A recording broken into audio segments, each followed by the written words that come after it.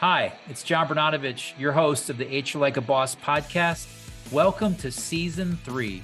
I've embarked on a journey to get to know amazingly awesome HR and business professionals with the hope of finding what it takes to do HR like a boss. If you like the show, please like, subscribe, and share with a friend. On today's show, I'm so excited to have Julie Noonan. Julie was introduced to me by a mutual friend, Nikki DiCarlo, who I know is a friend of many who are listening, and especially to Julie and myself. So Julie, welcome to the HR Like a Boss podcast. Thank you so much, John. I appreciate being here. So for those not as fortunate as myself and Nikki that do not know you, can you tell our audience a little bit about yourself, what you're working on these days, and your passion for HR? Sure. I am an executive coach and strategic change consultant. I grew up in HR. I have a passion for the strategic side of HR, meaning organizing the people in such a way that they have their best productivity and the organization also has its best productivity. So that's what I do these days. I own my own company, Julie Noonan Consulting, and take clients from all over the country. Yeah, awesome. Well, for the listeners, they probably know why you're on the show, because that's what HR Like a Boss is all about, is driving productivity and engagement and meaningful work for employees and being productive at it within the organizations that we serve and doing something good in the community as we're doing that. So super excited to have this conversation with you, Julie. I start all guests out with the same first question, which is, how would you describe the purpose of human resources? I would describe the purpose of human resources as making sure that the organization is getting the right people into the right positions that both support their growth and their love, if you will, and also their ability to be human and grow into their own purpose in their lives. And I think also to support the organization that then can support its people. It's a chicken and egg thing, but I think HR is right in the middle of that, because the most important resource we all have in organizations is the people. Wow. I promise everyone, Julie's not read the book. She does not have the manuscript to go off of these answers. So that is spot on to what's driven me to write this book and have this podcast. It's just so important to get that alignment between organization, leadership, managers, people, so that we can all proverbially row in the same direction and achieve the results that we want personally and professionally and organizationally. So well said. Well, speaking of that, you're an executive coach. Your background is in HR. I know you've worked with a lot of leaders over the course of your career. I wonder what advice you would have for the HR professional that's trying to drive business results for their organization from their lens and their capacity within HR. I think probably one of the things that I have found, especially in the last few years, excuse me, as the boomers, the end of the boomers, are looking at retirement. A lot of them won't retire. But one thing that I would say from an HR perspective is make sure that you're spending time breaking down the walls between those generations, because I think the boomers still have a lot to leave on the table and to mentor the younger generations as far as leadership, base business skill, experience, etc. And then the younger millennials and the Gen Xers that are coming into power or are already in power, they have a lot of good, innovative, and creative solutions to bring. So I think there needs to be a little bit more of a pairing and a complementary skill set shift between all of those generations in the workforce. Yeah, we have so much that we can learn from so many different people, and that's a driver within business always, and in culture. There's so many great ideas, and not to think all of them have to come from people just like you, age-wise, or how you look, or how you act, or what you think. And I think that's the beauty of our world. I think it's sometimes, though, that's a conflict with how other people feel, and we want to have our strong opinions known. And I don't know. Sometimes people, I feel like they have to be right. But in my mind, it's about getting it right You know what I mean? It's about getting it right. It's not about being right. So I'm really curious as we kind of shift out of the kind of leadership capacity. Another business challenge is this great resignation. I saw a term of it called the big quit. I thought that was pretty cool. I saw that as well. I wonder what your belief is, the reason why all that's happening, and some strategies that the HR profession can go about to navigate through these challenging times. I think there are several factors at play in the Great Resignation or the big quit. The first one is obviously the freedom or the perceived freedom that COVID helped a lot of folks experience. They realized that some of the opportunities that they had were all of a sudden available to them. A lot of side hustling started during the COVID years. And as well as, I think the Generation Z or late millennials are actually wanting to be more entrepreneurial, whereas some of us in the earlier generations, we always perceived our career, as a ladder. We wanted the corner office. We wanted to, go up to the C-suite, et cetera, et cetera. The attitude is entirely different now. From what I hear from a lot of that generation is, I want to own my own company. I want to own my own life. I want to determine my own rules. And I think that contributed to the Great Resignation. In addition, I think a little bit of it is a rebellion against the rules, the perceived rules of corporate, against the political wranglings that are within a corporate environment that are natural in human systems, but aren't necessarily pleasant. And I just think that if an HR organization wants to keep its hand on the pulse, it really needs to focus on, and I think a lot of organizations are already doing this, taking a look at the values of those younger generations. What do they value? They value freedom. They value time.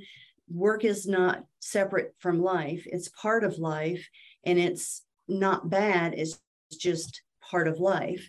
And if work is part of life, I want to enjoy it as much as I do the other, pieces of my life. And so I think if HR can put into place a little bit more understanding, coaching the leadership to help understand, look, we need to create an environment and a culture where freedom and the ability to be entrepreneurial, the ability to come up with ideas, make mistakes, and not get thrown out the baby with the bathwater. I think that's the biggest impact that HR can have, is in coaching leadership to really take it within themselves to understand that the new culture and the new generation just want that freedom. Yeah, I think that's really profound. One of the things you reminded me of while you were sharing that, Julie, was one of the key parts of doing HR like a boss is taking ownership. And Yes. Being a boss feels like owning your own business. And there's this sense of, if you're in a corporate environment or you're a one-person HR department, looking at that as your own John Bernatovicz Inc. or Julie Noonan Inc. or fill in the blank with the person's name. And I think there's a lot of risk aversion to starting a business. I know myself, having started several, people oftentimes marvel or ask me questions, how did you do that? And I think my risk tolerance is lower than most, and is lower, allowing me the chance to go and do those things, to take those perceived risks because of what the outcome is. And you are right, freedom, autonomy, opportunity.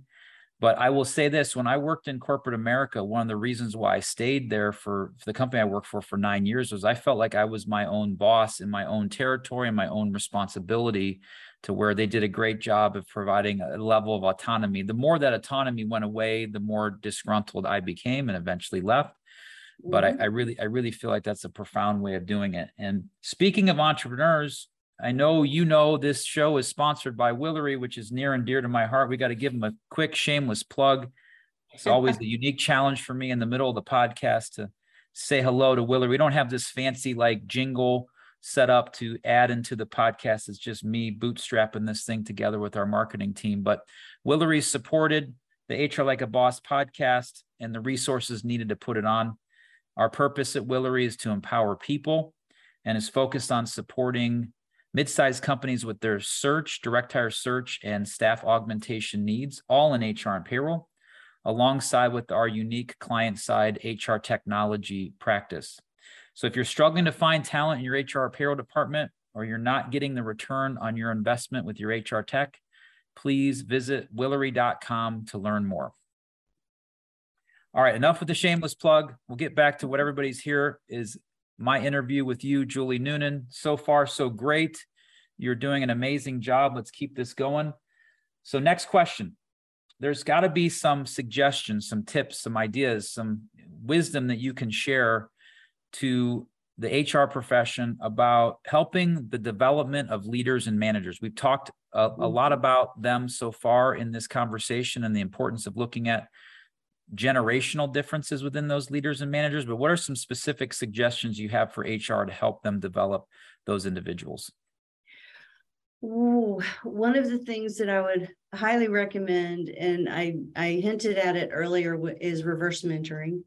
And so matching up some of those older generations with the younger generations for combined learning and experience, tacit to explicit knowledge management, exchange, that sort of thing. So that would be my number one. My number two is perhaps to encourage HR leaders who are in charge of developing leadership programs and developing leaders via formal training, really take a look at, are there new leadership competencies for this day and age? Making sure that they're not just throwing in what they've always had. We've always had 36 leadership competencies, and here they are. Well, take a look at those and bounce them up against the values of the newer generations, as well as the new business norms that we have going on today. So, for instance, should social media marketing and the ability to understand that whole new dynamic of the marketing spectrum, should that be a new leadership competency rather than just understanding sales? Should there be some sort of leadership competency around technology, the cloud, the metaverse, et cetera, et cetera? What is coming down the pipe, or actually what's already here, that these leaders are going to wind up running into at some point along the way? And maybe it's more tactical than you would normally consider leadership development. But I think sprinkling in some of that now is going to save them a harsh running into a brick wall later. Yeah, no, yeah. So such an important part. Again, we're talking about the diversity of the generations and the impact that has. I know, staggering, the statistic I heard, what's it, 4 years into a management job is the first time on average a manager gets management training. Right. Really, really like backwards. Like, hey, I'm just going to throw you in this pool and figure out how to swim. And after you don't do it or struggle for 4 years of your life, I'll give you a swimming lesson on how to teach you the right stroke. So why didn't we do this at the beginning? I think that's a really unique perspective on it, and one that's so important. Now, you mentioned in your comment, Julie, about this idea of reversed mentoring. Now, I can deduct what that means. I'm not as obviously savvy on that as you probably are. Can you give like specific examples of what does that mean to have reverse mentoring between boomers and younger generations? What are the specific things that fall into that? Absolutely. So the special thing about reverse mentoring, and it's not new, it's been around since 1990. Jack Welch of GE actually coined the phrase, but it really has become more popular and has actually been acted on over the last maybe 5 years. And the reason why is because there was a big push for the boomer generation to share their knowledge before they walked out the door, and they had not been doing a good job of mentoring, except for their succession plan specifically, mentoring the new generations into either the industry or into leadership as a competency. And so as the boomers started to retire, and we all saw it coming, which is the funny thing, we started talking about this great generation that was going to walk out the door and how do we keep their knowledge. We started talking about that a long time ago, but what really, really revved it up was when COVID hit 2 years ago. We lost a lot of boomers at that time, and not from the disease. We lost a lot of boomers because they didn't want to partake in the remote work. They felt like that they couldn't be as effective. And so we saw a gap between what they were walking out the door with, the knowledge they were walking out the door with, and the knowledge that was staying within the organization, which was crucial.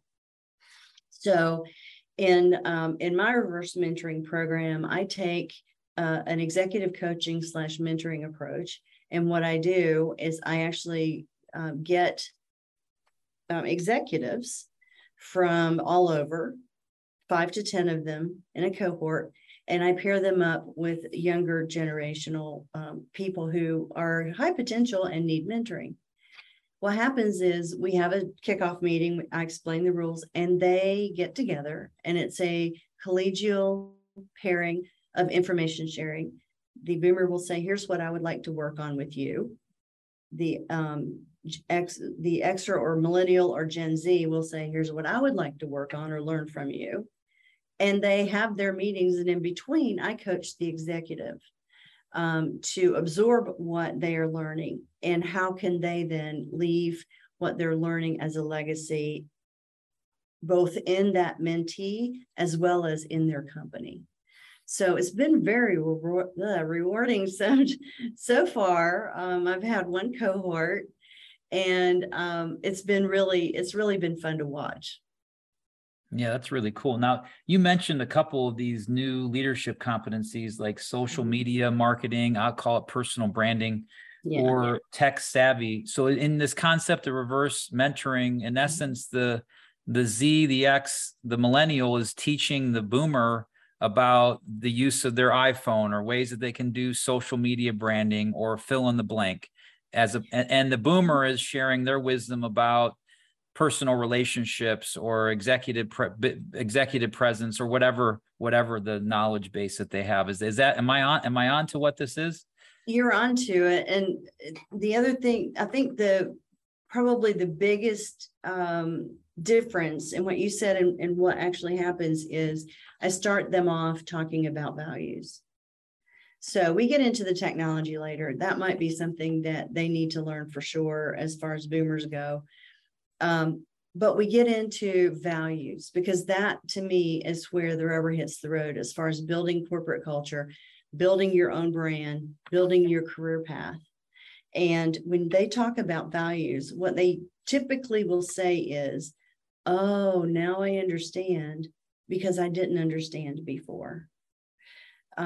Or now I get why this is so very important to know this business, this piece of knowledge. Why is it so important to network? Why is it so important to be out there selling all the time, et cetera, et cetera, et cetera. And so it's very interesting what that values conversation actually leads into. But we like to start there. I bet. No, it makes a ton of sense because they are so different, as you mentioned earlier. Well, Julie, the book is called HR Like a Boss. You're on the HR Like a Boss podcast. I get all of my guests out of the show with this very last question of how would you describe someone that does HR like a boss? I would describe an HR like a boss person as someone who is side by side with their business partners, who understands how the business works, how the business supports its community, how the business makes money for its shareholders, and or if it's a private company for the owners of the company, someone who understands how to apply human resources against the mission of an organization and make it something that is an enjoyable, fulfilling, purposeful for all involved. Awesome. Well, there's a lot for me to recap here, everyone. I know you probably enjoyed this conversation I had with Julie, hopefully as much as I did. Wow, right people doing the right jobs. We started off with the purpose of HR, this opportunity to grow and love into our own purpose, having a job that you can grow and love to then aligning with your purpose. So profound. We talked a lot about generations and the differences between them, breaking down the walls and the stigmas between those generations, and what does each of them value, because it's all different. It's all very different. We got a quick, I'll call it 3-minute crash course learning on reverse mentoring, which is a really cool idea. So opportunity for those out there in the HR world to next time you get a group of leaders together and a diverse level of maturity and experience, to see how they can each learn from each other, not one directional. And then the opportunity to evaluate new leadership competencies, things like personal branding or social media marketing or tech savviness, is an important part as we look at this new generation of leaders that comes our way. And then you ended with this side by side with your business partner. The key to doing HR like a boss is being a business leader first that connects the people to the purpose of the business. And how can we make an impact not only on the employees' lives, but drive business results so we can do some good in the community. Yes. Julie, that was awesome. Thank you. I really enjoyed having you on the show. I've loved this. Thank you so much for having me, John. Thank you for listening to the HR Like a Boss podcast. If it resonates with you, please leave a rating or review, or better yet, subscribe and share with a friend. Until next time, let's continue to aspire to do amazingly awesome HR.